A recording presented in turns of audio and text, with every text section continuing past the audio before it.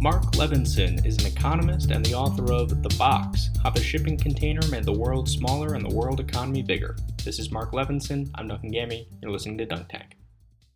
Great. I am here with Marc Levinson. Thank you very much for joining me today. Glad to be with you. So you have written a book, The Box: How the Shipping Container Made the World Smaller and the World Economy Bigger. I have recommended this book to people before, and it is a fascinating read, and people listening to this should definitely check it out. But a lot of people, when I try to describe it to them, a lot of people lose interest the moment they hear it's all about the riveting world of shipping containers. But that they really should develop an interest, I think. Why should people care about this story? Why did you care about it? You know, Duncan, I had the same experience when I was writing the book.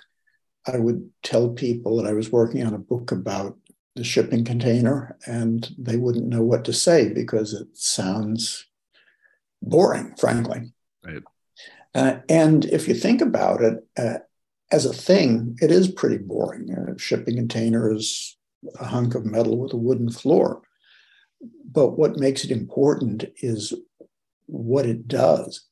The shipping container made it possible to expand world trade enormously. And that led to what we now think of as globalization. The level of international trade we have today simply wouldn't have been possible without the shipping container. And that's why it's so important for people to understand. Definitely. And I think what is so interesting about this as a story is that the invention of the shipping container itself is perhaps not straightforward, but the idea of it is just a rectangular prism that seems like a pretty simple invention, but the effects of it were so profound. And the mythology that's kind of developed around it, in part on behalf of Malcolm McLean's, the inventor, his own efforts, the mythology that's developed around it is that it was invented by a humble truck driver who made this possible, which isn't entirely false, but it's slightly misleading. He owned a trucking company, right? I mean, he was a successful, shrewd capitalist. Who was this guy, Malcolm McLean? Well, let me say first that he did not invent the shipping container, nor did anyone else. The idea that it would be smart to take a bunch of small boxes and packages and parcels and put them into a big box so you don't have to handle them as much is a pretty common sense idea. And in fact, it had been around since the 1700s. Various types of shipping containers were used in Europe in the 19th century. You can actually find a photograph of a wooden shipping container being hoisted with a winch from a railroad flatbed car onto a horse cart for delivery. So this was not a new concept. The thing is, none of these approaches to using a shipping container was profitable. Nobody made any money doing it. There was the problem of, well, where do you get the container? And often they had to be custom built. And then there was the problem of, well, what do you do with it once you've delivered the goods? Who else is going to use the container? Do you just send it back where it came from? If it was a wooden container, do you just break it up for firewood? And then there were some regulatory problems in most countries, including the United States. Things like trucking and railroading were heavily regulated, and that included the rates that carriers could charge for freight. And so when in the 1930s, a US railroad tried to use shipping containers, the Interstate Commerce Commission said that the rates it could charge for those shipping containers depended on what was inside the containers. And the railroad, of course, didn't know what was inside the containers. And that was the end of that. So there had been experiments going on for a long time about how shipping containers might be used, but nobody had come up with a way to make them profitable. And that was really Malcolm McLean's insight. McLean had built one of the biggest trucking companies in America. Most of his routes ran between the Carolinas and the Northeast. And in the years after World War II, he was concerned that increasing traffic congestion due to the boom in auto sales was delaying his trucks.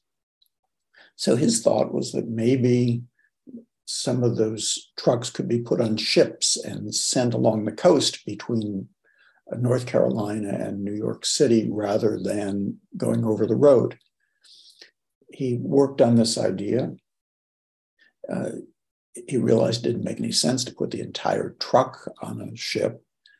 So then he thought about putting a trailer with wheels on the ship. That didn't really make any sense either. And then he thought about, suppose you just take the box off the chassis, basically the cargo compartment, and put it on a ship. And that's what he eventually tried to do. He bought an existing ship line, a small one that had the legal right to sail along the US East Coast. And he used that as his vehicle for getting into the container shipping business. He had to sell out his trucking business because the regulators wouldn't let him do both things at once. And so he bet his fortune on this new untested technology of shipping containers. Yeah, I think you said in the book he had something like 20 million or however many tens of millions of dollars, and that was the equivalent of 100 or so million in 2004 dollars. So this guy was quite wealthy, and he bet it all and said something like, "You've got to be entirely committed." He strikes me as being kind of a restless with ambition and striving sort of character. No, he was in it for the thrill of the game. Okay, he had plenty of money because his trucking company had been very successful. He could have retired on that and played golf for the rest of his life, but that's not what he liked to do. His challenge was developing businesses, developing ideas. He was really an entrepreneur at heart. And so he sold off his trucking company. He bet everything on this untested container technology and then figured out how to make it profitable. And throughout his life, he came up with new ideas and new innovations to improve things. He was just not someone, he was very, very competitive. One of his former colleagues at his ship line, Sealand Service, told me in an interview that you couldn't go pheasant hunting with him without him wanting to bet who'd get the first, who'd get the most, who'd get the biggest. And I think that speaks volumes about a man who was simply very competitive and liked that aspect of business. Yeah, absolutely. And I'm a little curious when, just to sort of like dive slightly deeper into that point you made about like shipping containers, something like packing goods into a box, having taken place in like the 1700s. In terms of the evolution of technology in this industry, and maybe, and you also mentioned in the book that there had been some automation that had been introduced since World War II, things like forklifts, et cetera. But in terms of the overall movement of goods, sort of the pace and the quantity, rather I should say the quantity and the cost of moving goods around, is it fair to say that the way shipping goods on water during the 1950s took place prior to the widespread adoption of this shipping container had more in common with the way that goods were shipped in 1750 or 1850 than they would have in common with the way goods were shipped like just a few decades later? Well, certainly there'd been technological changes, most notably by the 1950s, all the ships were steam powered, quite unlike in the 1700s. Right. But the basics of how you loaded a ship were pretty similar. The technology of the time was what was known as break bulk shipping. And that is an awkward term, but it means exactly what the term implies, that cargoes were broken up into little pieces. If you were, to give you a hypothetical example, if you were working at a factory somewhere in the US Midwest and you were making an engine and you wanted to send that engine off to France, you would have built a crate for it at the factory, a wooden crate. You'd had a group of carpenters who did that sort of thing at the factory. The crate would have been lifted onto a truck. The truck might have taken it to a railroad depot where it would have been lifted onto a train, or it might have been driven straight to the port. Either way, it would arrive near a port, and it would have been put in a warehouse. And there it would have waited for a ship. The ships of the day were pretty small by today's standards. The commercial ships of the 1950s were mostly leftover Liberty ships from World War II. When the ship arrived, your cargo would have been removed from the warehouse, taken onto the dock. If it were in a large crate, it would have been lifted by a winch into the hold of a ship. If it were something small, it would have been put together with other pieces of cargo onto a board, and the board would have been lifted into the hold of the ship. And then in the hold of the ship, each of those individual items would have been pushed into place. So the ship was loaded really item by item. A typical general cargo ship crossing the Atlantic in the first half of the 1950s would carry roughly 200,000 separate items. And so each of those had to be loaded individually onto the ship and then removed individually from the ship at the other end of the voyage. The ship could spend a week or more in port being loaded. It could spend a week or more at the other end of the trip being discharged. So this was a very arduous, time-consuming process, and it was pretty labor-intensive. There were thousands upon thousands of dock workers in major port cities who were needed to move all of this cargo when there was a ship in port. So transporting freight, particularly internationally, was very costly. It was unreliable. It was slow. And as a result of that, a lot of things that could have been traded weren't traded. The cost of trade was basically a barrier to trade. When you say things that could have been traded weren't traded, do you mean specific items because of the design of this like shipping process, or was it simply because people saying, "Hey, this is costly. I don't want to, send my goods"? The cost of shipping was so high compared to the value of many goods that it just wasn't worth transporting the goods. And think of the things that you can get today just walking into your average supermarket or your average discount store or your neighborhood hardware store. You can get all kinds of items that were made halfway around the world, and you're paying just a couple of dollars for them in many cases, whether it's a t-shirt or a pair of pliers or a bottle of wine. And these are very inexpensive items, and it makes sense to trade them internationally only because it doesn't cost much to ship them. It was quite different in the 1950s. It cost a lot to ship things, and so many of these things just didn't get shipped. Yeah, and you mentioned that he had, in forming this business, McLean had a lot of regulatory hurdles to overcome. I believe a trucking company could not also own something like shipping lines and things like that. And so in order to get into this business, he had to restructure his company in some weird way where it was no longer McLean Trucking, it was like McLean Trust or something like that. You refer to it in the book as something like one of the first leverage buyouts. What exactly, from a financial perspective, was going on there? Well, first off, he tried to buy existing ship lines. He needed to do this because domestic shipping in the United States was regulated like other forms of freight transportation. So you couldn't just get a ship and start moving cargo along the coast. You had to have permission from the regulator, which was the Interstate Commerce Commission.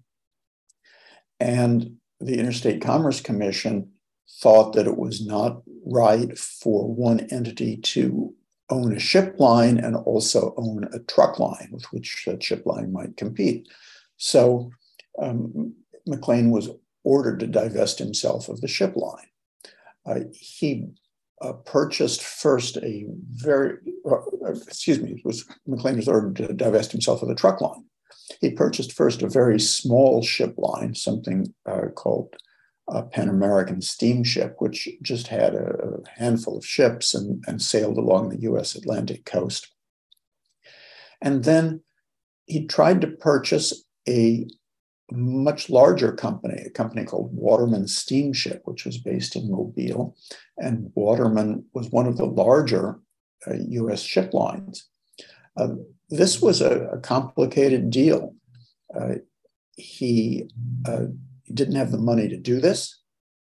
A banker named Walter Wriston at First National City Bank of New York helped him out. Wriston later became the chairman of what was then known as Citibank and was one of the most influential bankers in the entire world. But this was in the early days of his career. And he helped McLean complete the purchase of Waterman Steamship, which gave him access to a lot of routes, a lot of vessels, and a shipyard as well. So he had to deal with that. And then he had to deal with this issue of what rates should be charged. The part of the notion of transport regulation was that markets should be stable.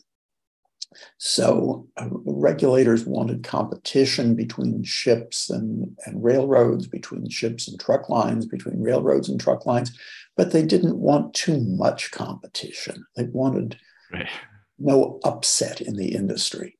And here McLean was coming with a technology that everybody thought was going to upset the industry. And so there was a lot of resistance to initiating this. Eventually, he and his company, which he renamed Sealand Service, had to turn their attention mainly to serving Puerto Rico because that was a route on which there was no competition for trucks or trains, and the regulators didn't care. So in the late 1950s, the main business of Sealand Service was sailing between the mainland United States and Puerto Rico.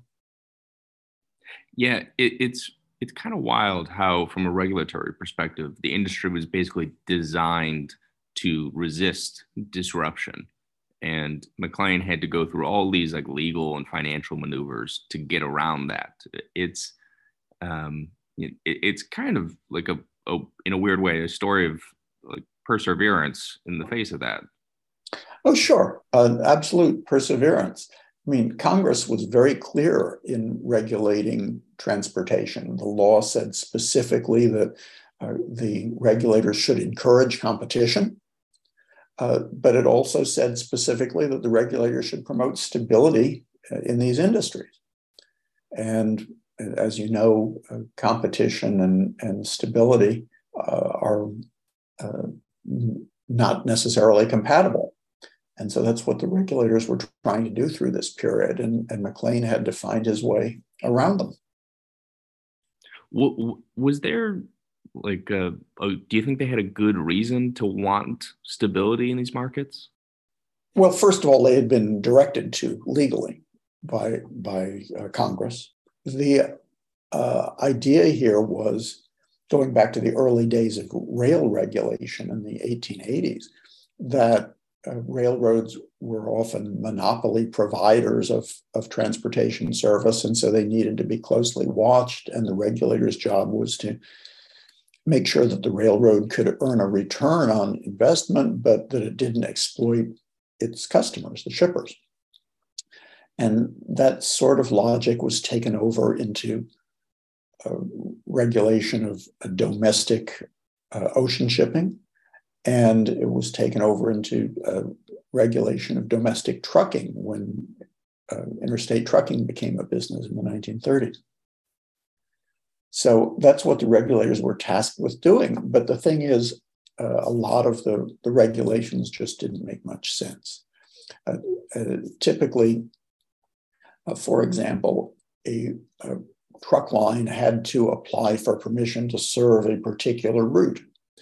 It had to apply for permission to carry specific commodities along that route.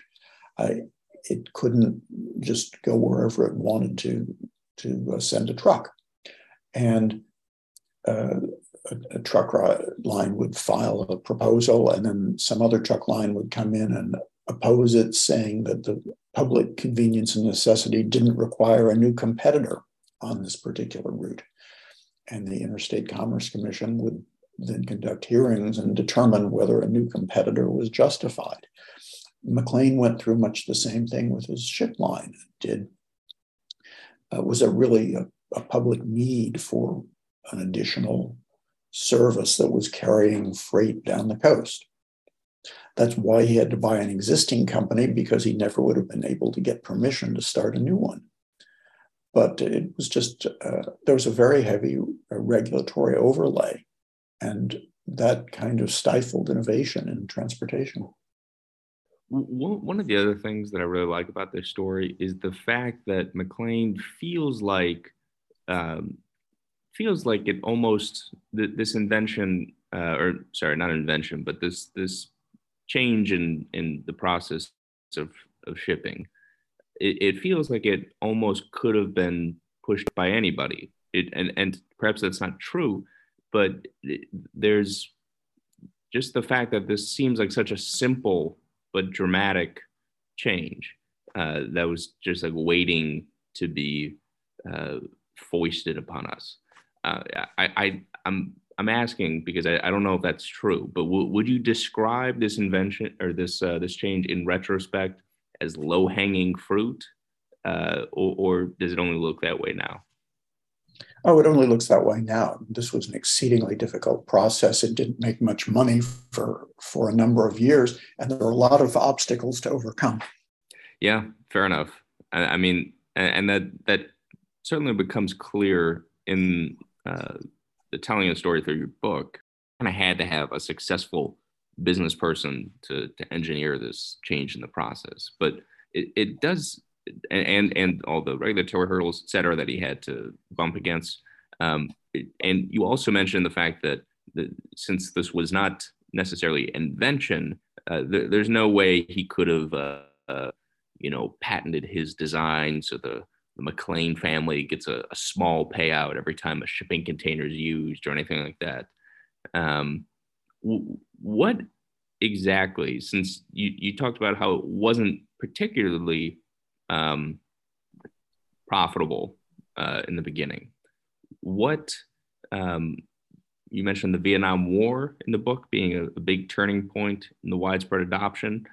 What was the story there? Had the shipping container really not taken off up to that point? Well, first, let me correct a misperception here. There were a lot of patents here, because there were a lot of things that needed to be invented for the container to be used in a sensible way. Just to give you one example, in the early days, a container would be lifted off the ship and put onto a flatbed truck. And then workers had to climb over it and chain it to the truck so that the container didn't shift while it was being transported. It took a fair amount of time and labor to just get a truck ready for carriage of a container. So one of McLean's engineers invented a particular kind of truck chassis that a container would fit on. And it's designed so that it's not precisely flat. It has a certain slope at a particular place, so the container will slide very easily onto the chassis. Very important technology. Nothing that the public is aware of, but it made it much cheaper to load a container onto a truck. The cranes that were used to lift containers in the beginning were the kinds of cranes you would see in shipyards or perhaps at construction sites.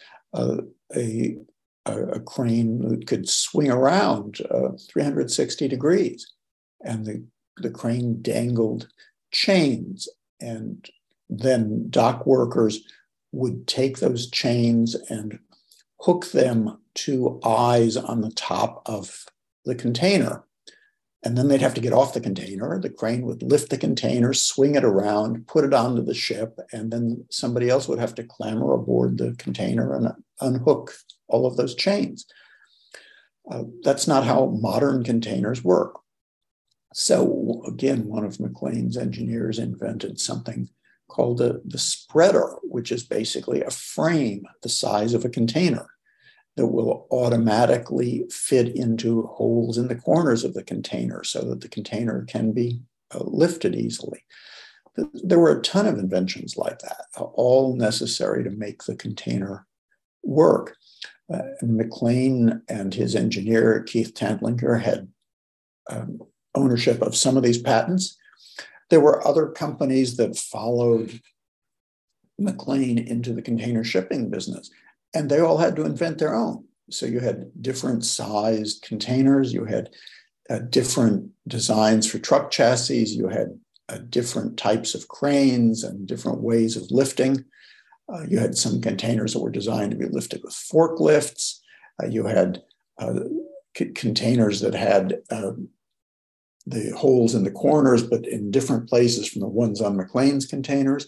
And so everybody was kind of doing their own thing and also then making containers of different sizes.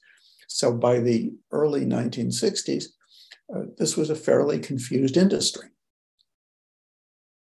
A key aspect of the development of the industry was the agreement on standards for shipping containers.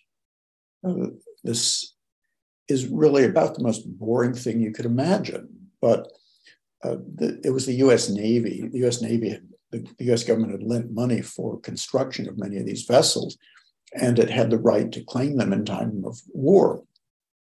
And the Navy said, what are we going to do with a bunch of ships that carry containers, but each one carries a different size? How can we use that to mount a logistics operation in time of war? And as a result of that, several groups domestically began talking about container standards in the late 1950s, and those discussions went international in the early 1960s. These people spent years and years sitting around smoke-filled conference rooms talking about things like how many internal supports should there be in a container? How thick should the walls be? How should the doors close? What should the length be? What should the width be? And it really took almost a decade of negotiation involving people in the maritime industry and the railroad industry and the container manufacturing industry and government to reach a standard so that everybody was handling the same sort of container, and so the same sort of container could be handled anywhere in the world. It seems like war kind of has that sort of forcing mechanism, or disaster in general has this powerful effect of shaking things up that and accelerating developments that may otherwise have taken much longer, like COVID, for instance, and remote work.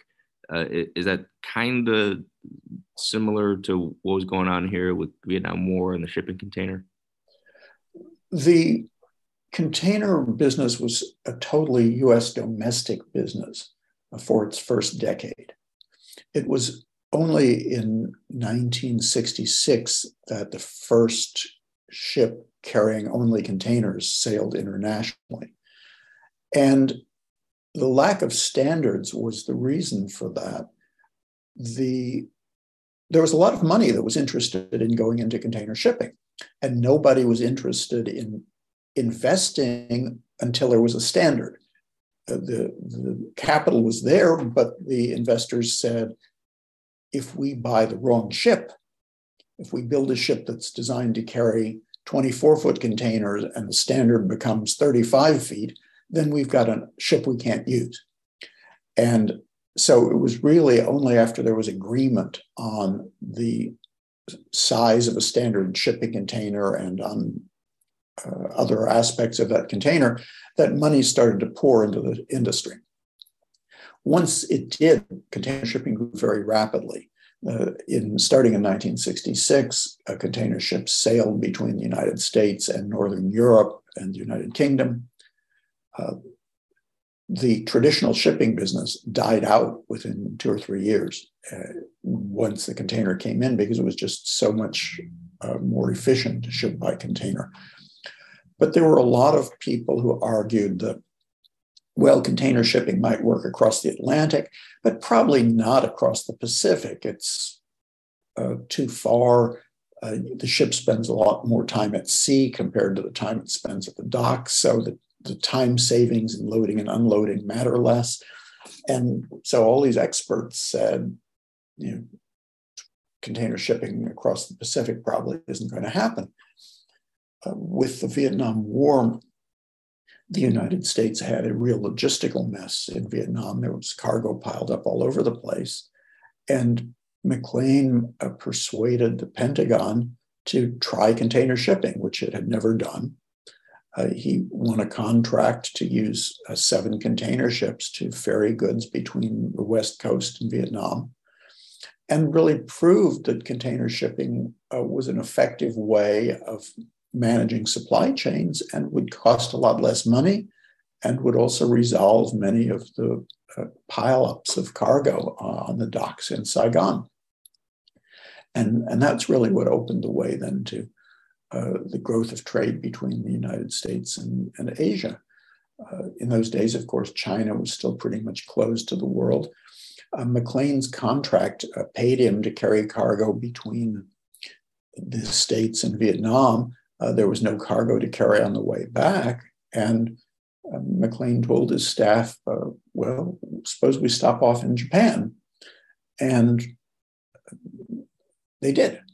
Sea Land Service began carrying cargo between Japan and the United States, and other companies joined. And this is really what led to the huge growth in imports of electronics, in particular from Japan, starting in the late 1960s. Well, why did that exactly lead to the growth of electronics in Japan in the 1960s? When container shipping became available to Japan, because Malcolm McLean's ships stopped off in Japan on the way back from Vietnam to the United States. And they took cargo at much lower prices to the US West Coast. And all of a sudden, there was a very efficient way for Japanese manufacturers to export to the United States. At this point in time, Japan was just building its electronics industry, and Japanese stereos and television sets started pouring into the United States in a way that probably would not have occurred without the container. I see. And maybe we've kind of touched on this through the conversation, but maybe it's worth asking explicitly. What exactly about the shipping container, these cost savings, where exactly did they come from? Was it the labor costs? Was it the fact that you could reuse it? What made it so much cheaper? There were a number of different things. Obviously, the labor cost savings were a major piece of it. Handling cargo on the docks before the container had been very expensive. You could have a couple of hundred workers trying to discharge or load a single vessel. and it could take days. And so there was a lot of labor cost, and containerization turned this into a matter of a few hours in many cases with significantly fewer workers. That was one source of saving. Another is that there was a serious problem of theft in the break bulk shipping days. Some types of cargo simply disappeared. There was a lot of wine and liquor shipped internationally, high-end wines, especially from France, Scotch whiskey, those sorts of things. And theft on the docks was a big problem. The cargo really put an end to that. It made it much harder to steal things. The reliability of the ships improved because the ship owners had a much better idea of how long it would take to load a vessel. So schedules were adhered to. You could count on your goods arriving on time, and that cut costs for shippers. All in all, the time that it would have taken to send an item of cargo from, say, the US Midwest to the interior of Europe fell from several weeks to a couple of weeks. There's a huge time saving, and that's money. So all of these factors really made it much more efficient to send a cargo in containers than by break bulk shipping. And as the shipping container became more and more widely used, especially in international trade, how did this, I mean, there were cities whose ports were basically designed around the old way of doing things. There were people who, talk about labor costs. There were people whose, decades in the industry was, unloading and loading ships in the old, in the old manner of, you had a bunch of items one by one. What were some of the downstream cultural and political effects of this change? We hear a lot of talk today about like technology eliminating jobs. I mean, in cities like New York, et cetera, that were big port cities that, kind of saw the center of gravity shift away from them. Were there any, whispers of rebellion against this? The social effects of the container are quite massive. You had tens of thousands of dock workers in cities like New York and London and San Francisco and Hamburg and Rotterdam. And most of those workers were no longer needed. In many of these cities, there were communities of dock workers located near the docks so people could walk to work. Well, as the jobs on the docks disappeared, those people didn't need to be there anymore. In the United States, particularly in the Northeast and in San Francisco, most of the dock workers came out okay. They got money in return for having lost their jobs. In some cases in the East Coast, they received checks regularly for many years from the union, even though they didn't have work on the docks. So they no longer needed to live near the docks. And these waterfront communities really dried up. People moved away. It was made worse by the fact that many manufacturers had located near the docks for ease of importing or exporting goods. They could move their goods very simply from the factory to a ship. Well, that was no longer necessary with containers because it was pretty easy to get your goods to the ship. And so it was no longer important to have your factory near the waterfront. And many of these factories simply closed and moved away. The factories were typically multi-story buildings that had been built decades ago.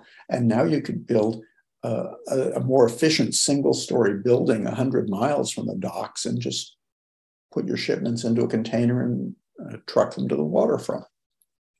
So thousands upon thousands of jobs disappeared in the industries related to the port. And then think of all of the jobs that were there serving the port in some way, whether it was the truckers who handled cargo moving in and out of the port, or whether it was the bartender whose bar served dock workers when their shifts were done. All of these things really dried up. And you saw industries just vanish. And in places like South Brooklyn or East London in Great Britain, there was nothing. The jobs just vanished, the people left, incomes plunged, and it took 30 years or more for those communities to recover. The container had really totally changed the reasons for those places to be. And they had a hard time coming back. And why did McLean ultimately sort of sell out or cash in, however you want to put it, his business? He kept getting offered more and more money for Sealand. Sealand was a publicly traded company. It had shareholders. And in the 1960s, people had this notion that container shipping was a growth industry. It was going to be kind of like Xerox, for example. Xerox was a growth company back in the day. And the idea was that container shipping would be like that. It was a technology business. So a lot of money poured in, and one of the companies that was interested was R.J. Reynolds, a cigarette company. So RJR earned a lot of money from selling cigarettes. It didn't really want to invest more of that money in tobacco, and it was looking for other options, and it thought it was buying into a fast growth company when it bought a ship line. So McLean took a lot of money and sold out. He went on the board of R.J. Reynolds, but RJR ran the company. And this turned out to be a disastrous decision for R.J. Reynolds. Not a wise decision for McLean. McLean didn't like working for somebody else's corporation. He thought it was not fun. He had too many meetings, no entrepreneurship. People were just buried in the bureaucracy. So he sold his stake. And RJR regretted being in the container shipping business, because one thing about container shipping is it's very volatile. And here you had investors who purchased shares in a tobacco company because they thought there'd be steady demand for tobacco. And instead, they saw that their earnings were bouncing up and down like a rubber ball, because earnings in the shipping industry did that. So RJR eventually sold out of Sealand, sold Sealand off. Yeah, and one of the things that I think, again, another thing we've kind of already addressed, but maybe it helps to be explicit, is so when we talk about why the shipping container has had effects that it's had, of things like just-in-time delivery and fast fashion, et cetera. Just the fact that it's, as you mentioned early on, being able to buy a hammer for $2 that was made halfway around the world is pretty remarkable. Is this mostly just because the reduction in costs was like just a step function downwards that had such a huge impact that better forklifts, for example, wouldn't have been able to achieve on their own? In other words, could this change have come at some kind of gradient, like you reduce costs a little bit, you get a little bit more trade? international trade? A little bit more goods are now shipped, or did there need to come sort of a tipping point in the reduction of costs in order to bring this sort of deluge that we're experiencing now? Well, the greatest insight that Malcolm McLean had was that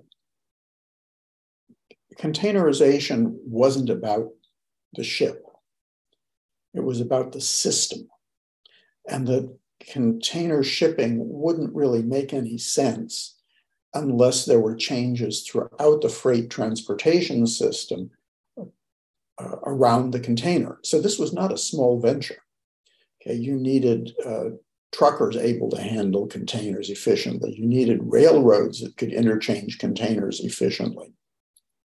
You needed ports that specialized in container freight. All of these things had to change. So this was quite different from making a small change on the margin. One of the reasons many previous attempts to introduce containerization had failed is that the people concerned were trying to limit it to their company. They thought that there was something exclusive here that could bring profits to their particular railroad or their particular ship line. And McLean saw that this was really not going to be a viable business unless everybody did it and there was a standard way of doing it. So I don't think that marginal changes in shipping technology would have achieved this at all. Yeah, no, fair enough. The other thing I wanted to ask is about shipping containers today and the sort of supply chain crises we've been facing, which among other things, have been driving inflation, and shipping containers fit into this. And I have a friend of mine who has like a family business that does a lot of shipping between China and the U.S. And I want to give you his take on it, on what's going on here, and I want to see if you find this to be accurate. Basically, he says that before COVID, there was this, like healthy circulation of shipping containers, that things would go from China to the West and back, et cetera. And then post-COVID, things shut down so that you had a bunch of shipping containers that were sent to America or sent to China that just kind of got stuck there. And they weren't recycled. The flow had stopped. It was like having a heart attack. And now we're trying to get the blood pumping again. And there's literally just a bunch of shipping containers that are sitting in ports that need to be unloaded and recycled. And that in turn is driving up these costs. Is that like roughly what's going on? Not really. Okay. That's a piece of what's going on. Yeah. What happened with COVID is that governments around the world and central banks around the world pumped money into their economies to avoid a depression. They provided low interest rates and grants and loans and all sorts of stimulus so that people would spend money. And at the same time, the pandemic made it very difficult to spend money on those types of services. Okay, you couldn't go out for a restaurant meal. You couldn't take a vacation trip. Your child's daycare center was probably closed. Many of the services that people formerly bought were no longer available. So people had all of this money and access to more at low interest rates. They couldn't spend it on services. So what did they do? They purchased goods. And we had an unexpected surge in goods imports into the United States and many other countries. Certainly, there had been no expectation of this. There was not the capacity to handle it. And the capacity problems were not just in the ports by any stretch. We had many retailers, for example, whose warehouses were filled to overflowing. They wanted to have this merchandise so they could sell it to customers. And if they didn't have any more room in the distribution center, they would just leave it in the container out in the yard by the distribution center until there was room. Containers can make good warehouses. And so you had a lot of people using containers as warehouses, whether outside distribution centers or inside the port itself. It generally was taking longer for shippers to pick up their cargo when it arrived at the port. Why? Because they didn't have any place to put it, so they just left the box there for an extra week or two. And then you had problems on the other end. I'm talking here about imports from Asia and specifically from China. China closed a number of the ports due to COVID for various periods of time. Those ports had thousands upon thousands of containers in them waiting to be loaded onto vessels. And they were just sitting there. They were not going anywhere. The ship lines couldn't get their ships loaded because the port was closed. So there were a lot of things that were stuck throughout this system. And that's really due to macroeconomic policy. The macroeconomic policy was successful in averting a depression. There's no question about it, but it did lead to these supply chain problems. And that's had a significant effect on inflation around the world. I see. So it sounds like what you're saying, just to sort of repeat this back to you if I got it, is people had a lot of money or the economy was being juiced by these governments during COVID, and they couldn't spend it on things they would normally spend it on. So they just wanted physical things. And so the demand for these physical things being brought in by these shipping containers surged.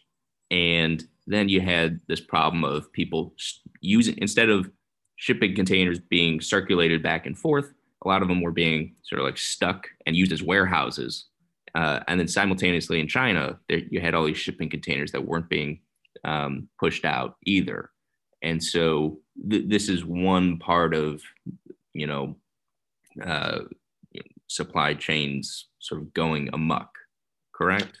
Yes, this is really a story of government's economic policies, which were designed for a good purpose. How do we stay out of a depression during the pandemic? But they did lead to these other effects that totally fouled up supply chains and left containers out of reach. And these are slowly being fixed at this point in time, mostly because the world economy is slowing down. Consumers now can spend on services, so we've seen goods spending slump. There's less demand to import the kinds of products that move in containers. So these supply chain snafus are being dealt with, but it's a gradual process to get things back to normal. And there's still interruptions. There's still cases where cities are being cut off or ports are being cut off in China. So trade is still being interrupted. There's still cases where ship line sailings are being canceled because their vessels are in the wrong place because it took too long to get a ship loaded. And so those kinds of things will take a while to rectify. What is, as we start wrapping up here, what is the future of the shipping container? I mean, has its utility already been maxed out? Are there any more innovations to squeeze out of this thing? Or do you anticipate, I mean, it's hard to say if prior to Malcolm McLean, it probably would be hard to predict this change in shipping. But do you foresee the shipping industry being technologically relatively static for the foreseeable future? Well, that's a whole lot of questions in one place. Sorry. Okay, maybe I'll break that down. What's the future of the shipping container? Has it been maxed out utility-wise? Well, let me talk for a minute about the container, and then let me Sure. talk for a minute about shipping. Okay? Yes. The container itself is now obviously very, very widespread, but it's still a dumb box. And there's a lot of interest in making it smart. The idea is that a smart container would have sensors on it, would have a GPS connection, would be able to transmit every few minutes, perhaps, information about its location, its current routing, its temperature, any other information that people might want about it, so that the owner of the cargo would have information in real time, might be able to learn that its shipment is going to be late, might be able to make changes on a connecting vessel because it now has more information about where the container is. So there are some ship lines that are moving toward installing these devices on their containers and making their containers smart. This has a cost. There are many people in the shipping industry who think this is not a viable idea. Many shippers don't really care if you're shipping a container full of grain, for example. It's not very time sensitive. Do you really want to pay extra to have a container that transmits to you where your grain is every few minutes? Probably not. And what happens when the device breaks or falls off?